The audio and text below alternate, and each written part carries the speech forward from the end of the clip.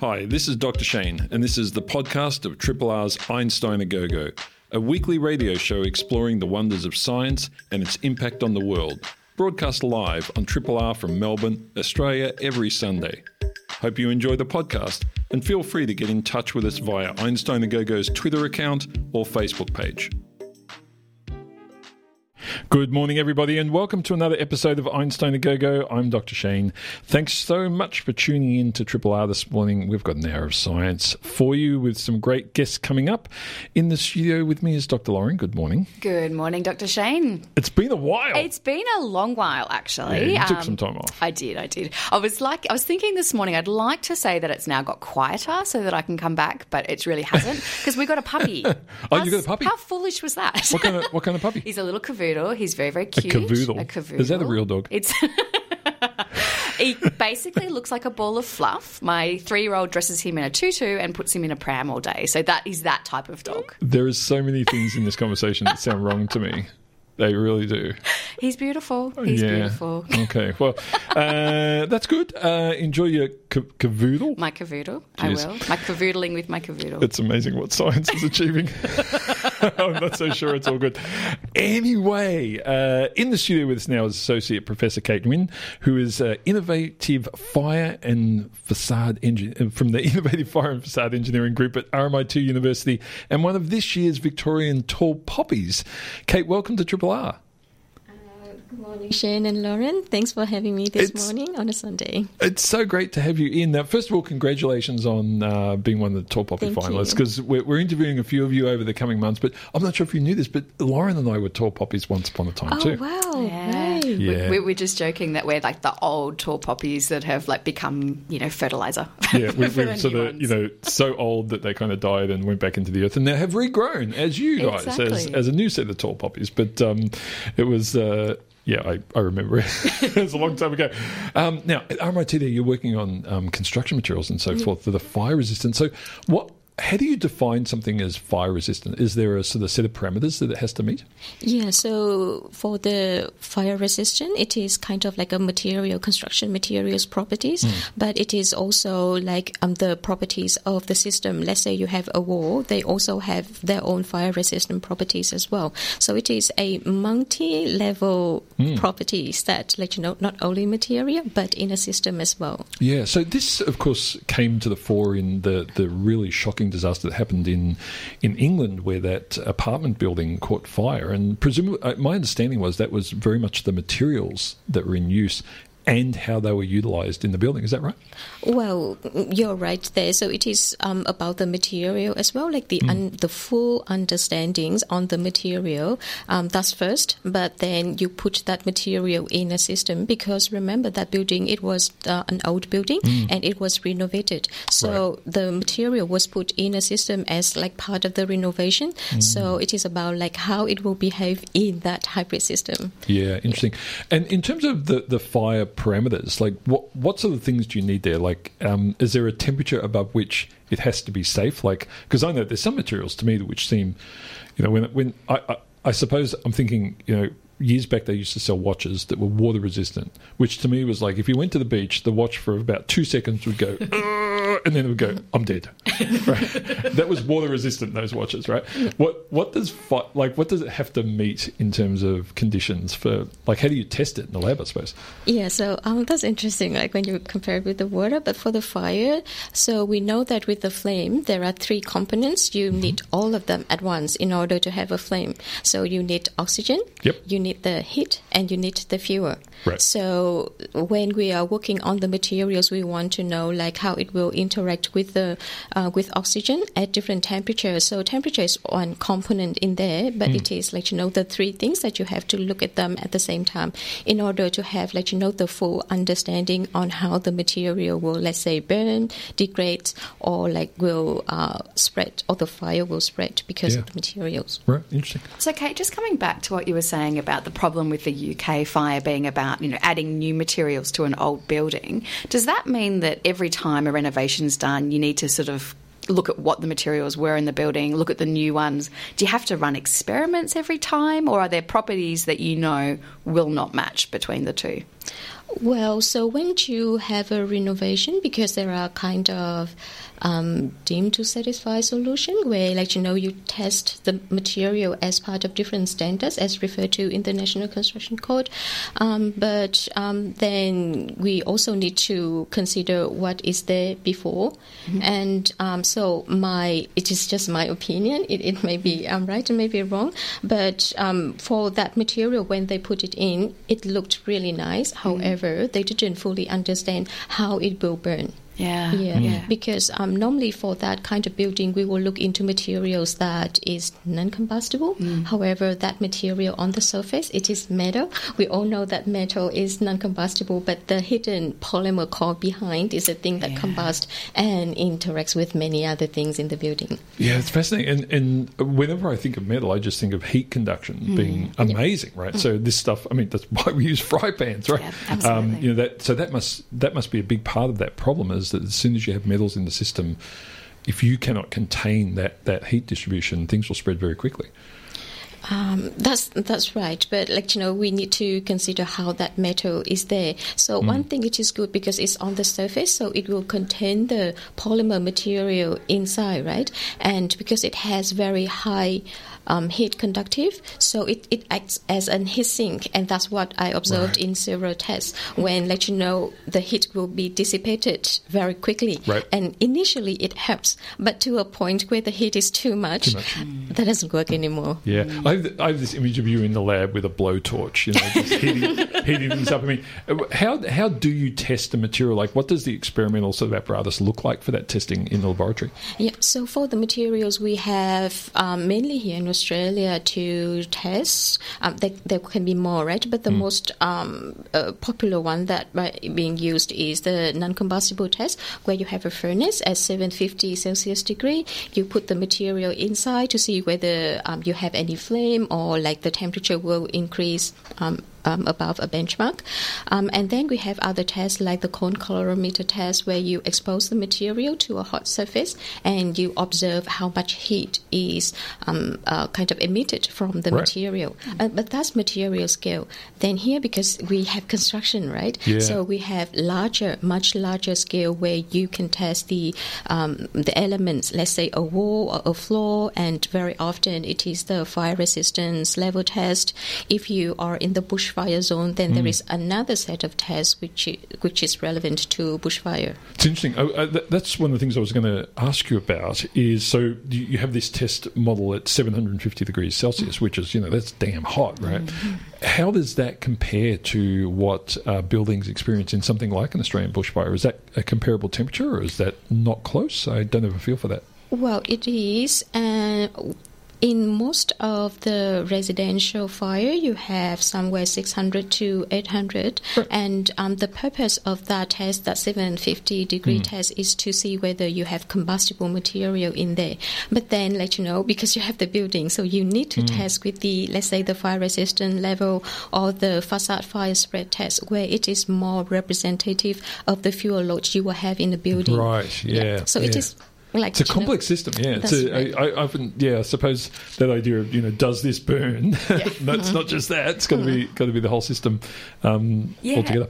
So, Kate, I'm really interested. I'm assuming. I make a bit of a generalisation here, but I'm assuming there's not a lot of women that are working in sort of this construction industry research space. Yeah. So, what made you get involved in this, and how do you think that we can support more women to get involved in this space? Yeah, I think to have more attentions from the community and getting more brilliant girls and women into construction, and especially the academia in civil engineering, is really my passion. With me, I think I have some kind of engineering mindset from very early days. My father was an engineer, so I got some experience. I was lucky. But then along the time when working in this, of course, there are not many girls around. But you will see in the construction there are a lot of different professions that you will be working with. So it is exciting. You work with architects where they have a very different different way that they look at buildings. Yep. And then you have other engineers, electrical, mechanical engineers. So the workplace is very dynamic, and you have the chance to be innovative in there. So I think that was kind of the motivation for me, and I do hope if we can convey the message better about what would the environment look like when you work in the construction, in the industry, as well as the academia, then perhaps we give a fuller picture to young girls, so they can make their decision, an informed decision about their lifetime career. Yeah, no, it sounds super interesting. What area of engineering was your dad involved in? So he was a materials engineer. Oh, he was a materials engineer as well? Yeah, right. I was hoping you say aeronautical engineer, but I didn't want to do that, Dad. That's super cool, because you must have there must have been an intense sort of maths mindset at home, and that's one of the things when we see a lot of women coming through school, they're kind of put off by the way maths is taught, and you would have been embedded in that.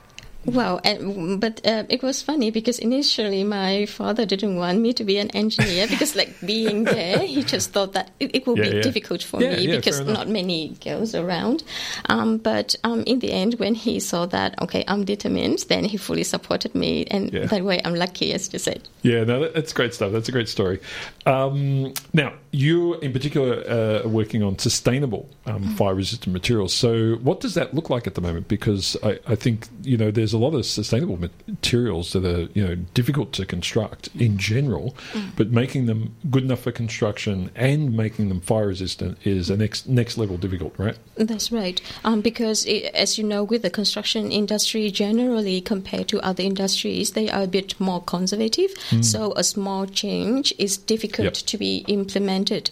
So the thing is we need to be robust in the assessment when we have a new material or a new method of construction to make sure that it is fully tested, it is fully understood, so that it will have 50 or 100 years being there in a building. Yep.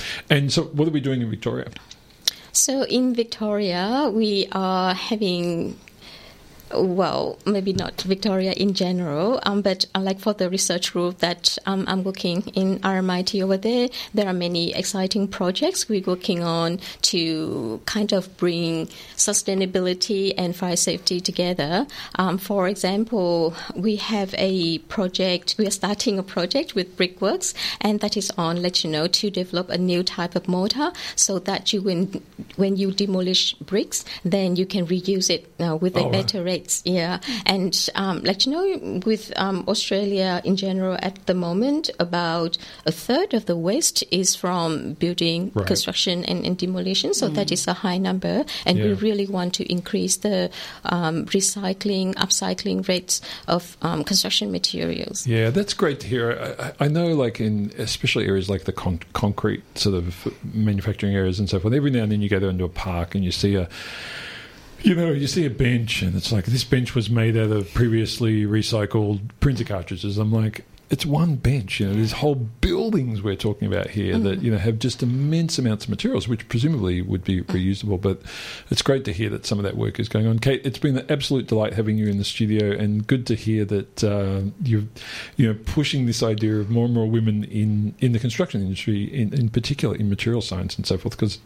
there's so much great stuff to do there. And as you say, it's such a diverse and interesting environment when you're working with so many different sort of fields and skill sets. So thanks so much for coming into Einstein A Go-Go.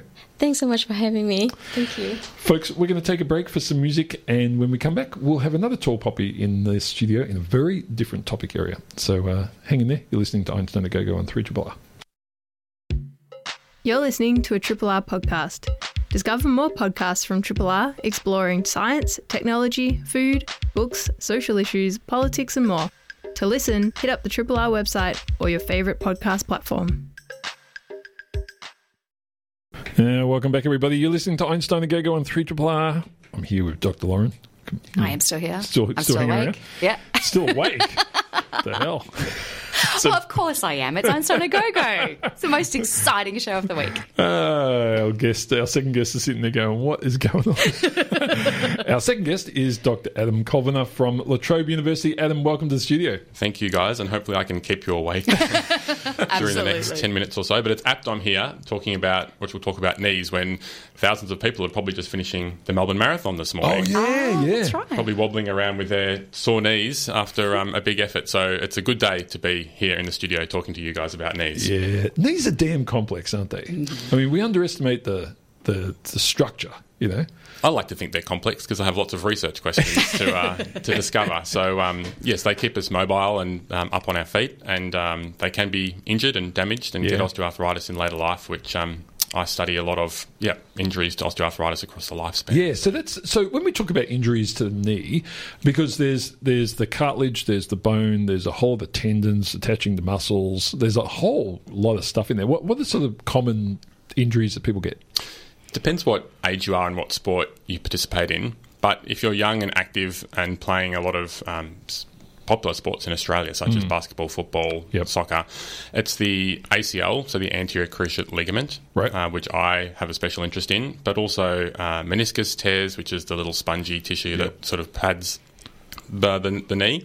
They're the main two traumatic injuries, but there's obviously a lot of other pain that people can get that don't result from a specific acute injury, for example. And as you get older, it's typically more chronic pain and osteoarthritis into later years. So with the ACL, just describe to me what's happening there. Is that the ligament that attaches the muscle to the knee itself? How does that? Yeah, so it's a ligament, which means it attaches bone to bone. Bone to bone. So it's your femur, which is your thigh bone. The ligament sits deep within the knee and attaches the thigh bone essentially with the tibia, which is your shin bone. So you've got two cruciate ligaments, your anterior cruciate ligament and your posterior cruciate ligament. And cruciate means cross.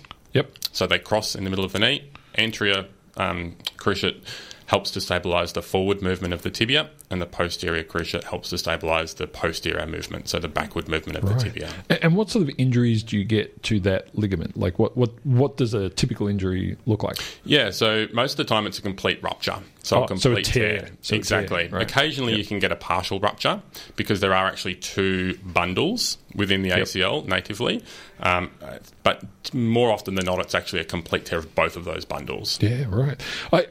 Sometimes I think, people talk about breaks, but like to me, ligament pain is full on. I've got I'm going to share here, but I've got a slight ligament issue in my right wrist at the moment, caused by a hammer drill.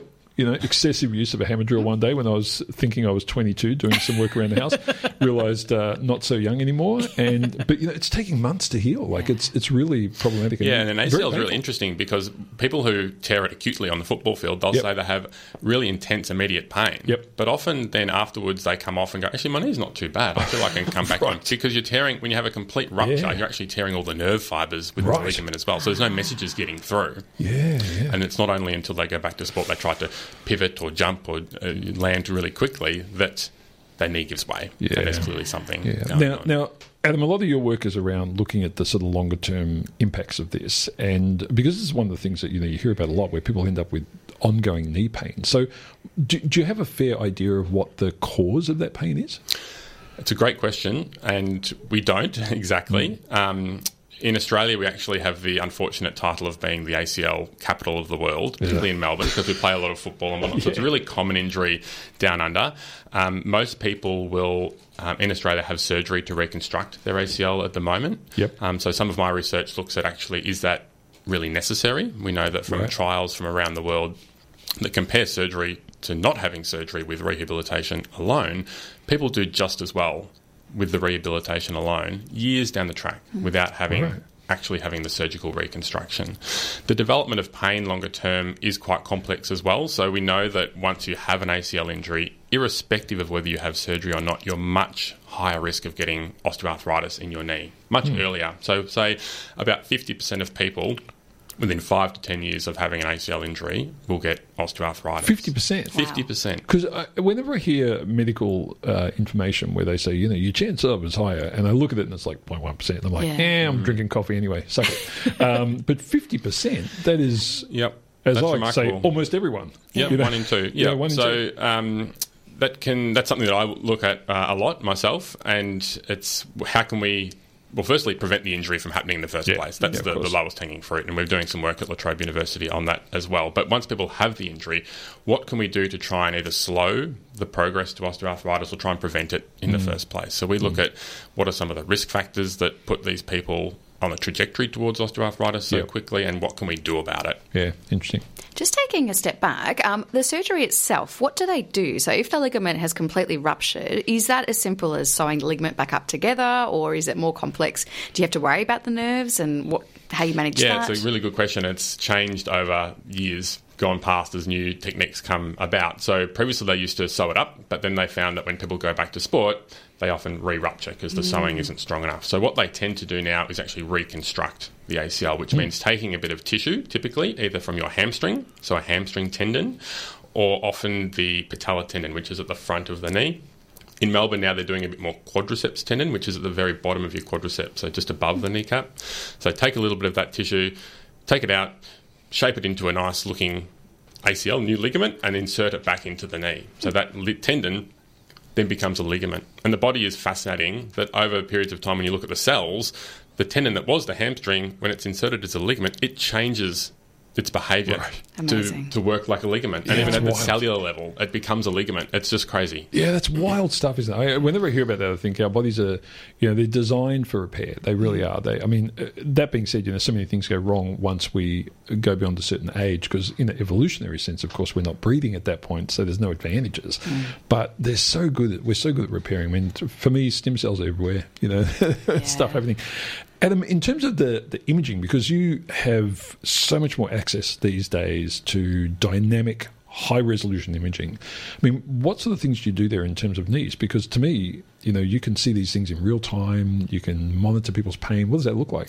Yeah, so there's actually some typical MRI machines now can see, they bring up lots of different colours under the rainbow and make things shine up in different ways. But there's actually MRIs specific research ones where you actually can stand up in the machine and move during the image taking place, which is just crazy. So we can then work out which part of the cartilage, for example, are you loading, which might then relate to where are you feeling pain, but also if your biomechanics change, which we know they do after an ACL injury, is the part that's at risk of osteoarthritis, is that where you're loading? So maybe parts of the knee that aren't used to load are actually getting loading because you've changed your biomechanics, and now we can see that in the MRI from the cartilage damage that we're seeing, but also how you're biomechanically moving.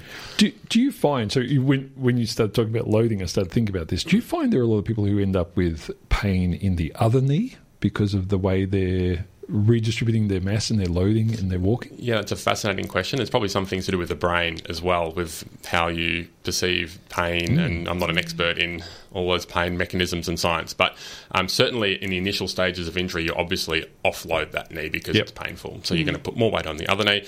And often people will say, I've had an old grumpy hip there that's just flared up because I've been putting a lot more weight on that side. But part of a physiotherapist's role, which is my profession, during rehabilitation is actually trying to make that symmetry come back. So you're actually loading symmetrical, so we can actually reduce the risk of going back to sport and having another re-injury to either knee. So for these 1 in 2 people that do end up with osteoarthritis after an injury like that, what is the management? What do you then do to help them with their pain? So it can be quite unique because typical osteoarthritis patients are often older. So in their 70s and 80s, you're probably picturing, a grandmother, grandfather walking around with a walking frame. But these people are still in their 30s and 40s because they've had an ACL injury in their adolescence or in their 20s. So it's a very different looking type of patient. They might have career aspirations. They're still looking after their kids. And so it's a real challenge for us because they want to be active still.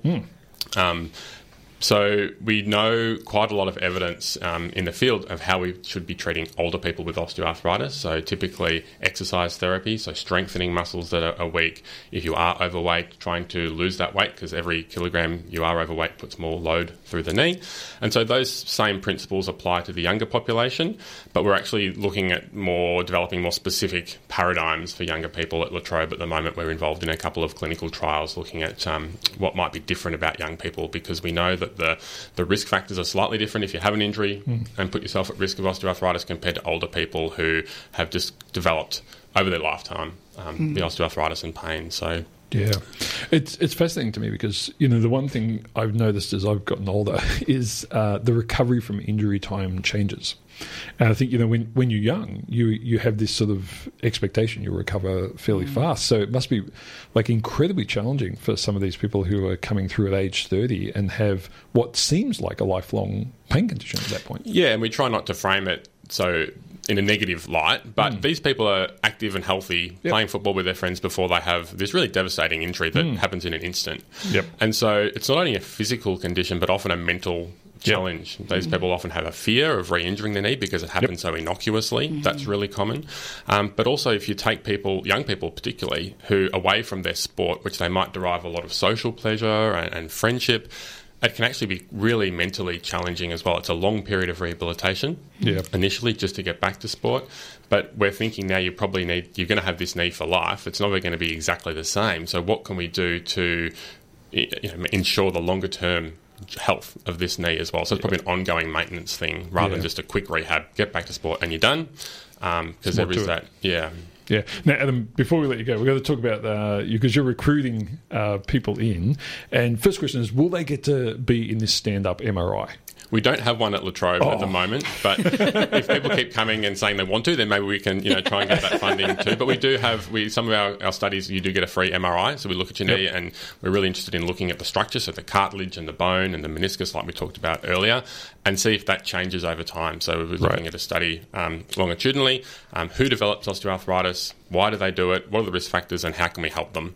So we're looking at a couple of different treatments as well, which are free as part of the clinical trial. So if anyone listening has an ACL injury or knows someone with an ACL injury, we have looking for people who participate in research. So kneestudy@latrobe.edu.au is our email address, or you can Google my name and La Trobe and my email address will be findable, and shoot me a message. We'd love to hear from you. Yeah, that sounds great, because I suspect anyone who has had one of these injuries and hears 50%, I'd be like, I need to get into whatever study I can get into just in case, minimise the possibility of this becoming an ongoing problem. And Lauren knows well, but, my favourite healthcare professionals are physiotherapists. Great.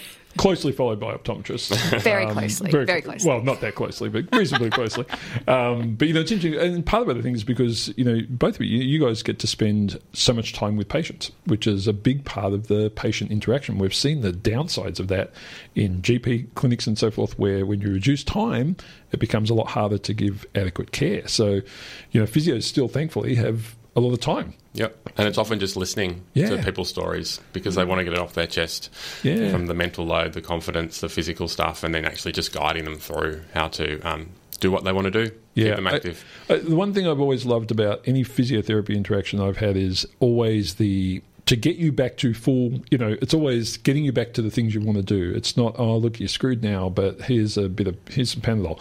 Yeah. It's like always about getting you back to doing the things you love, which I think is, as you say, the emotional elements of that, especially for young people, is extraordinarily powerful and valuable. So, well, if your Vice-Chancellor, John Dura, he listens to the show, he's been on the show. If he's listening, John, you're leaving at the end of the year, I think, as I recall. Stand-up MRI is a must for Adam's work. A legacy. A legacy item. You could put your name on it, the Dura MRI system. But that would be a great thing to have out there at La Trobe, because you guys are doing some really interesting things in physio. So, Adam, thanks so much for coming in and chatting to us on Einstein and Go-Go, and congratulations on the Tall Poppy Award. Yeah, thank you. It was amazing to be awarded the other night when there was 10 or 13 of us, very incredible researchers across a whole wide variety of spectrums of research. So it was people doing amazing things. Have they got you locked in to go and talk to some schools? I think I got cornered by a couple of people to, like as I said, ACLs, knee injuries, really motivating for kids to hear about. So looking forward to doing that over the next 12 months. No, it's a lot of fun, and you get tested at schools. You do. I remember when I was a tall poppy and I went to one school, and there was this one kid. I was talking about science, of space travel. And this one kid put his hand up and he said, I saw this documentary and all the moon landings were fake. And I was up the front thinking, what do I do?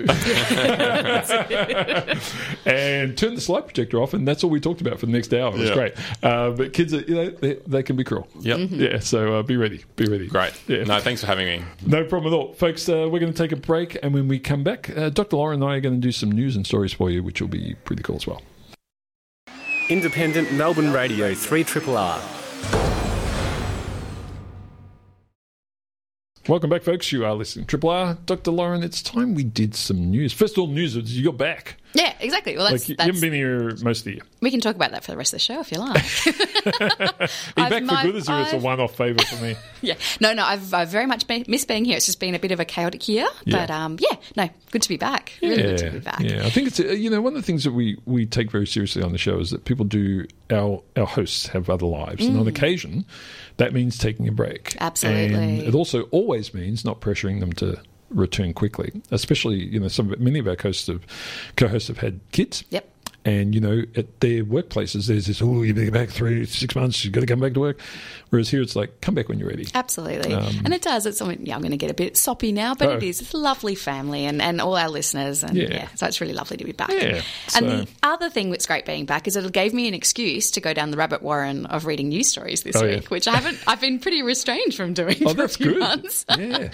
But, actually very relevant to what we were just talking about, actually, is stem cells. So, we were talking about how important stem cells are for health and the knee and things like that. And I was reading a paper this week that was published in Nature looking at the fact that they've actually found a new type of stem cell now in the vertebrae. Right. And this was really interesting. The reason that they came up with this is that they know that with breast cancer and a lot of other cancers, unfortunately, they often metastasize to bones. And that actually happens in about 70% of people that have breast cancer, which is a shockingly high number. Yeah. And usually it goes to spine. And so these scientists were sort of interested in why that was the case.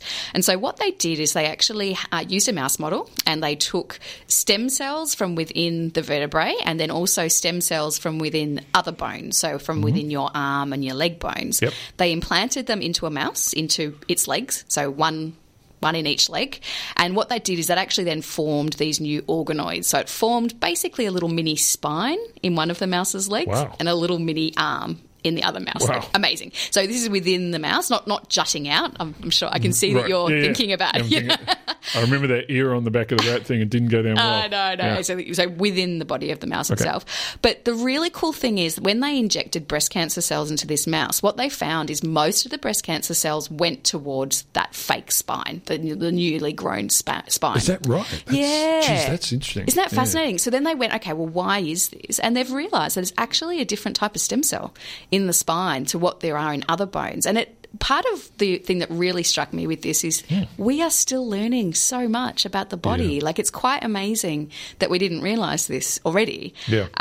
But this is really important information, obviously, because we know now why cancer tends to metastasise more to the spine. Right. And it also opens up opportunities for new treatments. So if we know why it's happening, it means that we can start to understand how to stop it as well. Wow. It's some of the most basic biology stuff, isn't it, though, when you think about it? The fact that those cells in that bone are different to this bone. Yeah, and absolutely. You wouldn't guess it necessarily, but... That's it. And then one of the other fascinating things that I was reading, so I was like, well, what did we think before? Like, what was the reasoning that we thought it happened?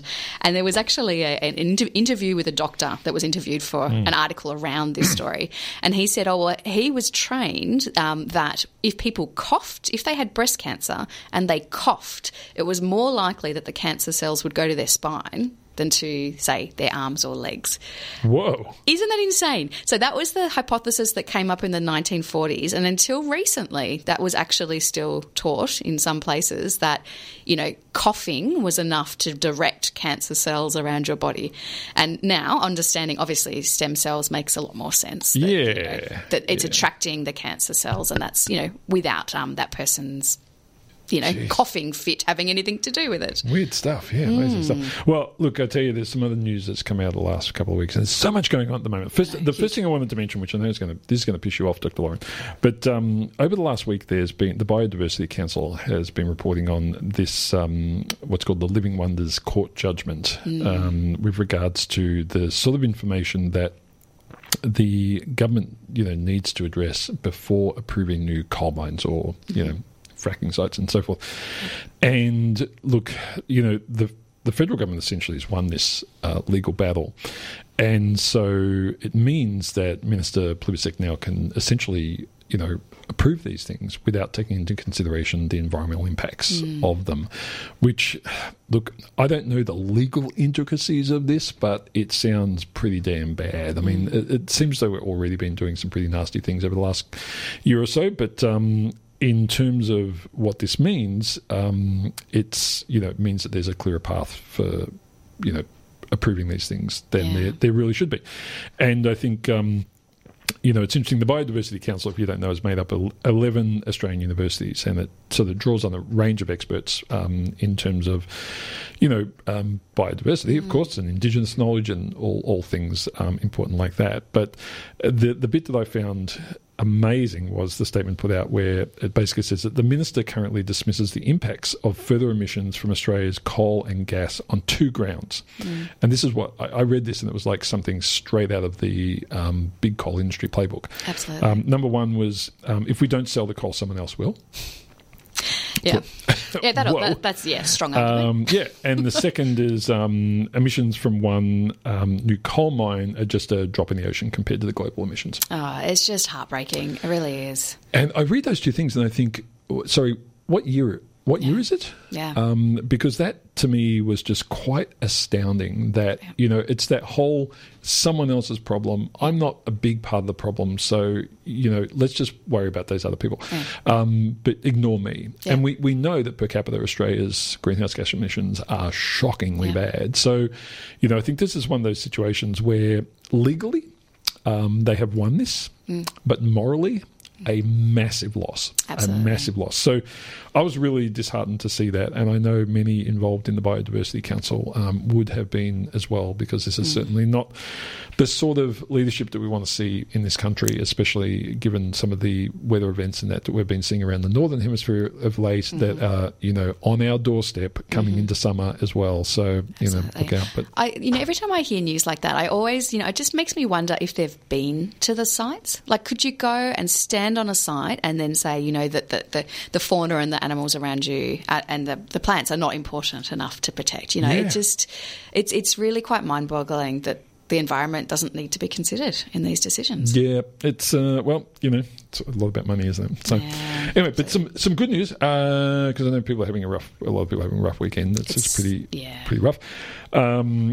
The sample return we spoke about a few weeks back from the Bennu asteroid that NASA did with collaborators, they essentially grabbed a piece of this asteroid and brought it back and dropped it off. Yep. And that craft, the OSIRIS-REx craft, is heading off now to another site, but dropped off a little pellet, which landed in the US. And this week they opened it up and to see what was inside, because they didn't even know exactly how much material and so forth was in there. Yeah. And I saw this great picture, actually, which was very funny, where someone had taken a picture of Michael Crichton's novel, The Andromeda Strain, and put that in the sample. And it's like, that's what, for those of us who are a little bit older, remember this film where a deadly virus came from outer space. It was back, I think it was in the 70s, might have been early. A little bit older. Very famous Michael Crichton novel. But no, they found a small amount of material, that they collected, and they've already done a sort of very preliminary analysis, but it seems to have a lot more carbon in it than they expected, and water. So, this is this whole thing of, it probably started out there, and this asteroid is a bit older than the Earth, of course, because it was in the solar system before the formation of the Earth. So, so that's kind of cool. They opened it up this week, and also this week there was a successful launch of the mission to Psyche, as it's called. And this is where another craft is actually being sent to a metal-rich asteroid, which is in between Jupiter and Mars. So the Bennu asteroid is very close to Earth. It's kind of shared our orbit in a way, but this one's much further out. So they successfully launched that. I think it was Friday. It was late this week. It was put off for a couple of days due to bad weather, but finally got launched and heading out to grab some more stuff. So there's a lot going on at the moment. So how long will that one take if it has to go all that way? A little bit longer, but it's not that far. It's not too bad. But I think it's you've got me now. I think it's a couple of years. But the the next one, which is the one I'm really excited about, which is not to go and get rocks, but it's called the Europa Clipper, and that's a mission to go and look at Jupiter's moon Europa, which we very firmly understand has a subsurface ocean and so forth. And it's my second favourite moon. Yep. We'll say, and our moon is not even in the top 5. I feel a bit sad for our moon. It's not too bad. But my favourite moon is Enceladus from Saturn, because when you look at that, you can see it's leaking. Yeah. And so you can look at what's leaking out of it. And this is what the James Webb Telescope has done. Yep. And they can see all these various materials and potential for life there. And they found phosphorus and everything. All the components you need are all there. Amazing. So it would be super cool if one day we managed to go and explore that and say, hey, you know what, there's remnants of life, or there's currently life. I'm not talking about, people walking around, but, bacterial sort of life, or something very simple, amoebas, would be super cool to work out that we weren't the only location. Exactly. Amazing stuff. So lots of stuff happening there at the moment in terms of space exploration, but cool stuff. Anyway, we're going to take a break, and then we're going to. What do you tell us about today? I'm going to talk about nanobodies today. Oh, right, small stuff. Small stuff indeed. Triple R on FM, digital, online, and via the app. Welcome back, folks. We've got about 9 minutes left of Einstein a Go-Go. Dr. Lauren, over to you. Thank you very much. So I got really interesting. I was talking before about going down the rabbit hole of reading about science. So I did this week because it was World Sight Day on Thursday, and we did a public lecture at the State Library on eyes and vision restoration and gene therapy and things like that. And I actually got a question ahead of time from someone, which I didn't get a chance to talk about on the night. So if Joanne's listening, apologies.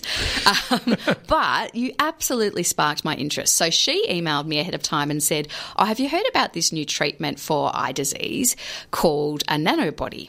And I was like, I'd heard the term, but I didn't really know much about them. So I got into an absolute reading spiral, and they are absolutely fascinating. So we know about antibodies. So antibodies are proteins which help our body fight infection. So they are produced by our immune system. They're also known as immunoglobulins, and they are fantastic, right? So I knew about antibodies, but nanobodies, from the name, as we joked about before, I knew they were small.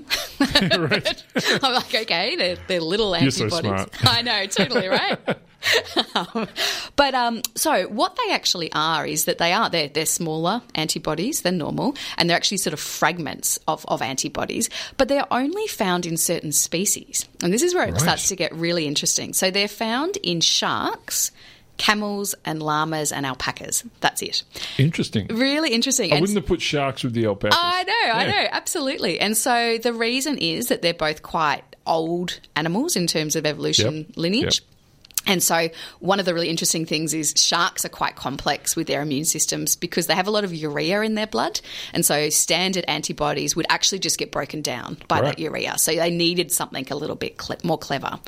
And so the way that nanobodies work is they're kind of a simpler form than an antibody. So they're smaller, and they've also got one type of chain of proteins rather than two, which antibodies have.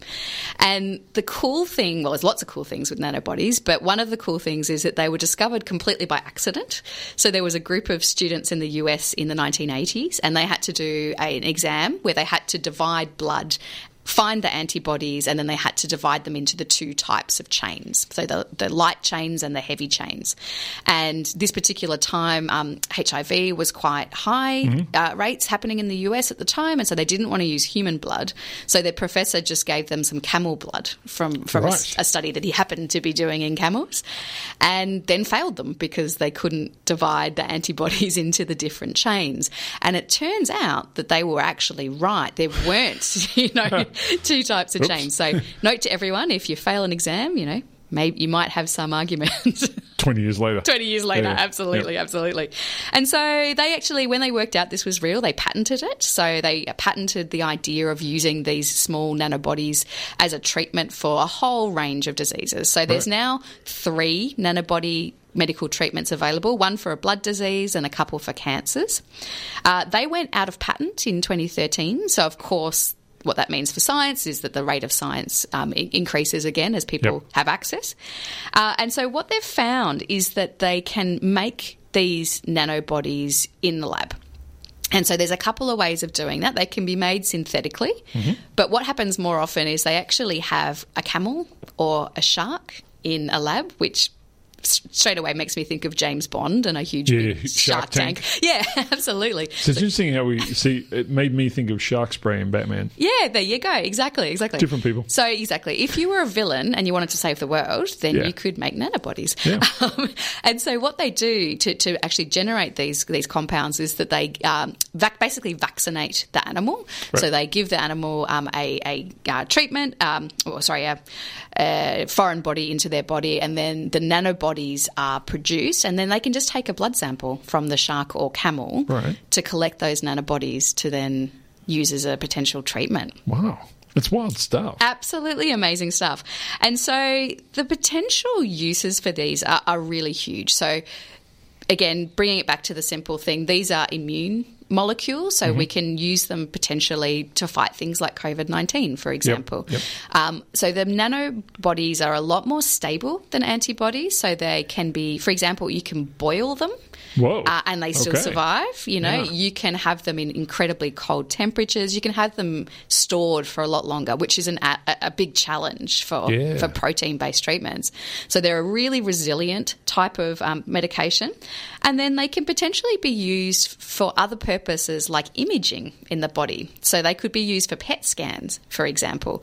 And again, it comes back to the fact that they are more resilient. They're better at penetrating the tissues in our body than a larger antibody.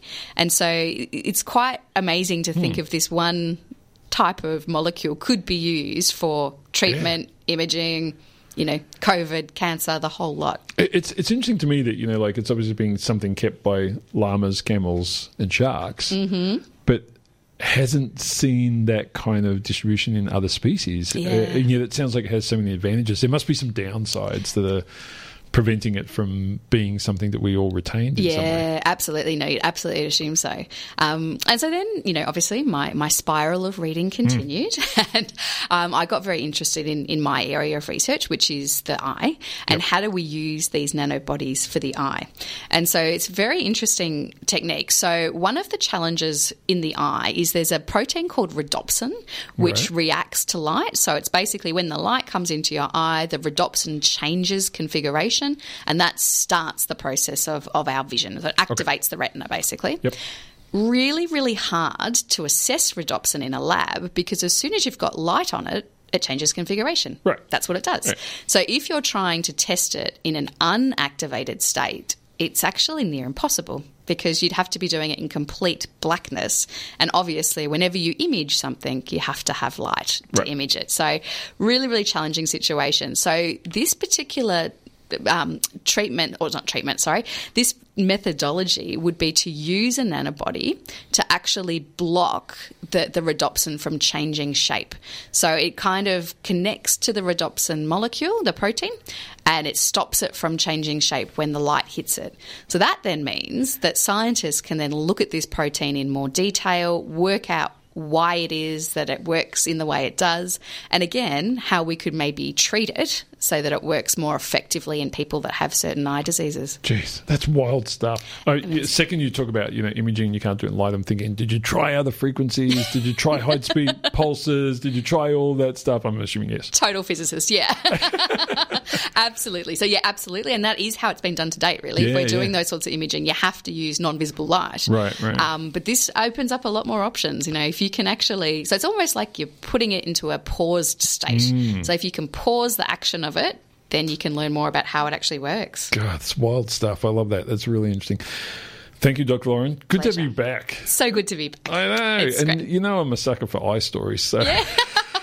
It's funny. Fascinating. I actually thought, I better not make this too eye-oriented, but you did. Back to eyes. Yeah, that's good stuff. I think the eye is such a fascinating part of the body, and like when you look through the animal kingdom in general and you see how the range of things from lobsters to us, and you Absolutely. think, geez, so many different things there that we can learn from. Yep. Anyway, thank you so much. Pleasure. Folks, you've been listening to Einstein A Go-Go. Thank you so much for tuning in. We'll have another big show for you again next week. Until then, I'm Dr. Shane. Remember, science is everywhere. Have a fabulous Sunday. Be kind, and we'll see you again next week. Hi, this is Dr. Shane. Thanks for listening to the podcast of Triple R's Einstein A Go-Go, a weekly radio show exploring the wonders of science and its impact on the world. broadcast live on Triple R from Melbourne, Australia, every Sunday. Hope you enjoyed the podcast, and feel free to get in touch with us via Einstein A Go Go's Twitter account or Facebook page.